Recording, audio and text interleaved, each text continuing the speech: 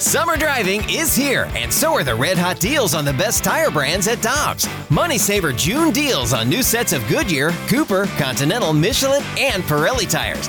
Click on GoToDobbs.com to find your next set of tires today. Before history is written, it's played. Before it's frozen in time, it's fought one shift at a time. Before it's etched in silver, it's carved in ice. What happens next will last forever. The Stanley Cup Final on ABC and ESPN Plus begins Saturday. With Michelle Smallman, I'm Randy Carricker. Great to have you with us on 101 ESPN in St. Louis. Back in 1996, Todd Hollandsworth won the National League Rookie of the Year award with the Dodgers, and 2 years later was observing the sport as Mark McGwire and Sammy Sosa pursued Roger Maris' record of 60 home runs in a season, 61 home runs in a season. And Todd had a great career. Now he's an analyst for the Marlins on FS Midwest and kind enough to join us here on the Brown and Crouppen Celebrity Line on 101 ESPN. Todd, thanks so much for taking some time with us this morning. How are you doing? Absolutely. I'm doing fantastic. Good morning to you guys. Well, let's start with this before we get into Long Gone Summer, the documentary that's coming up. How are you feeling about baseball in 2020? You think we're going to have something more than a 48-game season? Well, it's a great question. I think that I teeter on keeping my sanity. I don't want to go there if we don't play in my own mind because we haven't reached that point yet. But it's hard to ignore the news that's out there, and everything that's going on seems to be negative in a lot of ways. But I do remain optimistic. I remain very, very positive in the sense I lived through '94, '95. I was part of what happened then. At the end of the day, we finally got through it and we got back out on the field, and I think that's the most important thing. Todd, kind of a combination question. We're talking about Long Gone Summer, about the McGwire-Sosa home run chase, and a lot of people say that saved baseball in a lot of ways. Yeah. Are you worried that? Oh, sorry. Go ahead. Go ahead. I was just in complete and total agreement with you. There's no doubt about it. I was actually just telling some friends about this the other day, and in regards to there being a shutdown, Lost was the great run by the Montreal Expos in 1994. Lost was a lot of things that happened in between. I think your average fan, I think your Cardinal fan, your Dodger fan, your Yankee fan, they don't really want to hear about how money is going both ways when you're talking about people who are very, very successful and have obviously have done pretty well for themselves financially, that they can't work it out and get themselves back out on the field. I think at the end of the day, the average fan doesn't want to hear about it. They just want their baseball games. Completely agree with you. So if we look at the fact that it took this unbelievable and riveting home run chase to, quote, save baseball at that time, are you worried about what the popularity of baseball will look like if and when we don't get the season that fans are hoping for?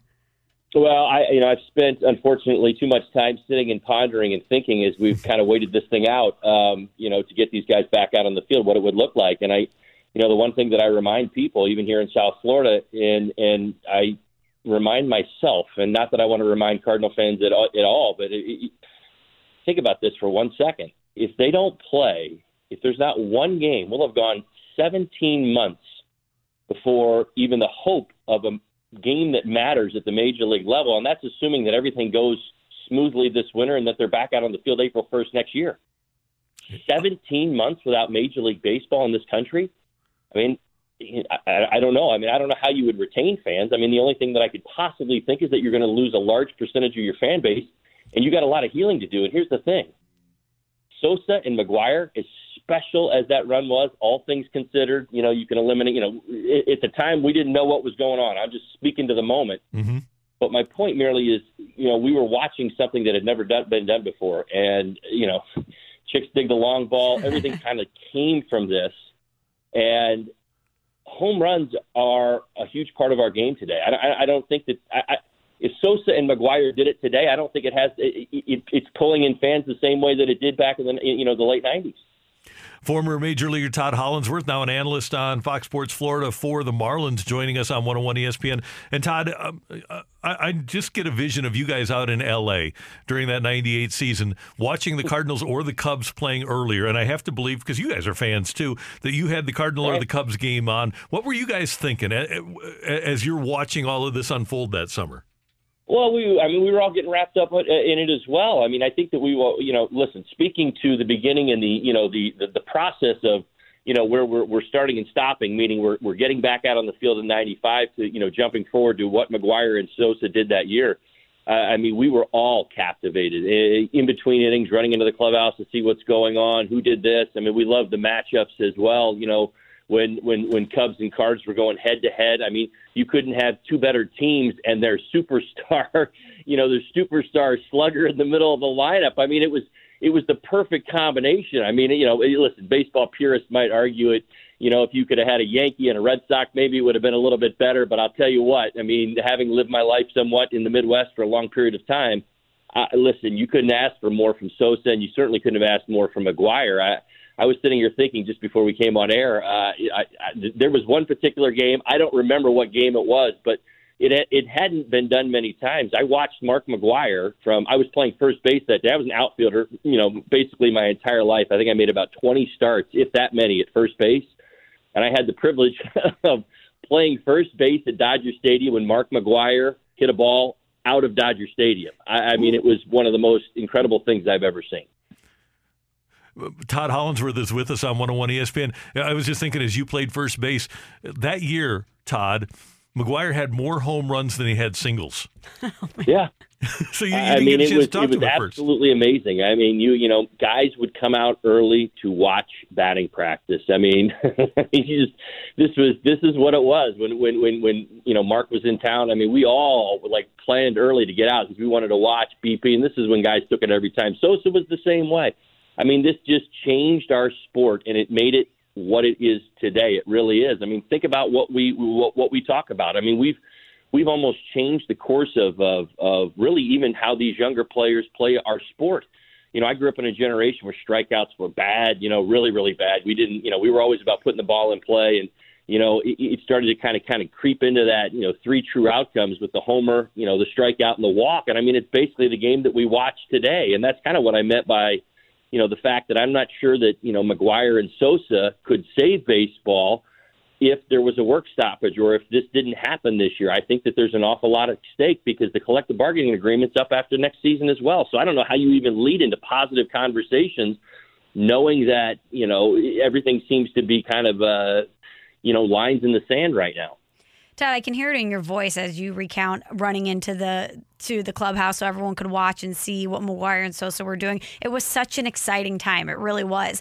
But now that we're sitting here in 2020 and we know what we know, and we know that performance enhancers were used and they were a part of the reason that was able to happen, do you look back on it any differently? Does it change the way you view that time? That's a great question. I don't think that it does. I do just, I think I've always maintained the same sense that I had back then, which, we all had a sense that things in our sport weren't particularly right. It's a question I've been asked a million times. It's like, that, performance-enhancing drugs are there. That guys are using them. Did I ever see a guy use them? No, I didn't. That's the thing. And it's like, so you're sitting there, okay, is it this guy? Is it that guy? Is it this guy? Is it that guy? Wow, he had a really, really good winter. Boy, he put on 30 pounds of muscle. How'd that happen? You know what I mean? It's like those are the questions that you ask yourself. But, I mean, none of us were sitting in clubhouses watching guys do these things. Most of this stuff, all of it, at least in my lifetime, and in my clubhouses, was done behind, closed doors. So you just didn't know who to point the finger at. It didn't change, what we were living through at that time, which was an incredible surge, in fan popularity. TV ratings were going through the roof. Everything seemed to be going right. And for what everybody knew to be wrong about the game or maybe how this was going down, I think most people look back at it and think, I'm not sure where baseball would be without this run. I do hold a very, very I have a soft spot in my heart for, in my mind, the players that missed out, and I guess that's really what it comes down to. I mean, at the end of the day, there's guys that did things to their bodies and took things to enhance their performance, not only enhance it, probably create opportunity for themselves at the major league level. But for myself, watching this go down, I know there's a lot of guys that worked really, really hard in the minor leagues to get to the big leagues that were never afforded that opportunity because other things were going on.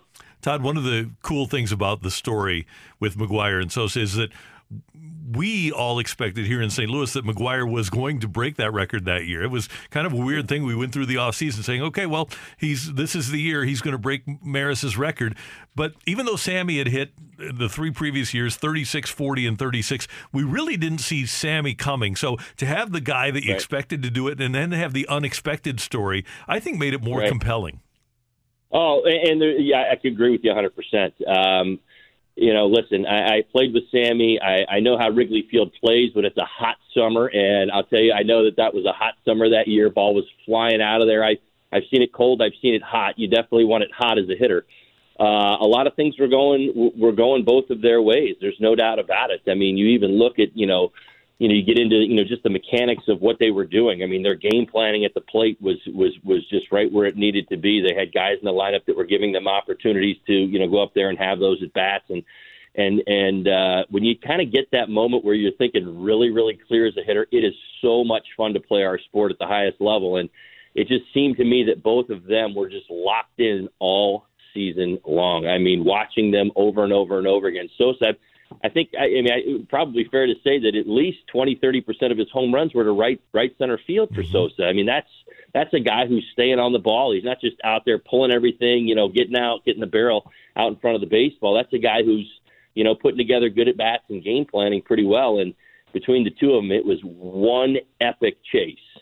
Todd, I know you played with Sammy after the home run chase, but we've been hearing a lot about Mark McGuire and what he was like as a teammate. So give us some perspective into Sammy Sosa. What was it like to play with him?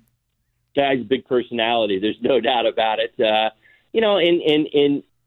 I think that he probably, in some regards, we're all byproducts of, the environment in the world that we kind of create around ourselves. And I think that for Sammy, that was a really, really fun year. I think that what kind of happened to Sammy, that maybe didn't happen to Mark in the same way, maybe how he's perceived, was just the simple fact that, Manny was center stage in Chicago because he was performing on some teams that were basically underperforming. So it became the Sammy show. And I think many Cubs fans would tell you for the run that he had in Chicago, it was as much about going to see Sammy play ball and Mark Grace and some of the other guys. But I'm not sure it was always about winning, and it was probably just more about, especially at least that year, about Sammy hitting home runs.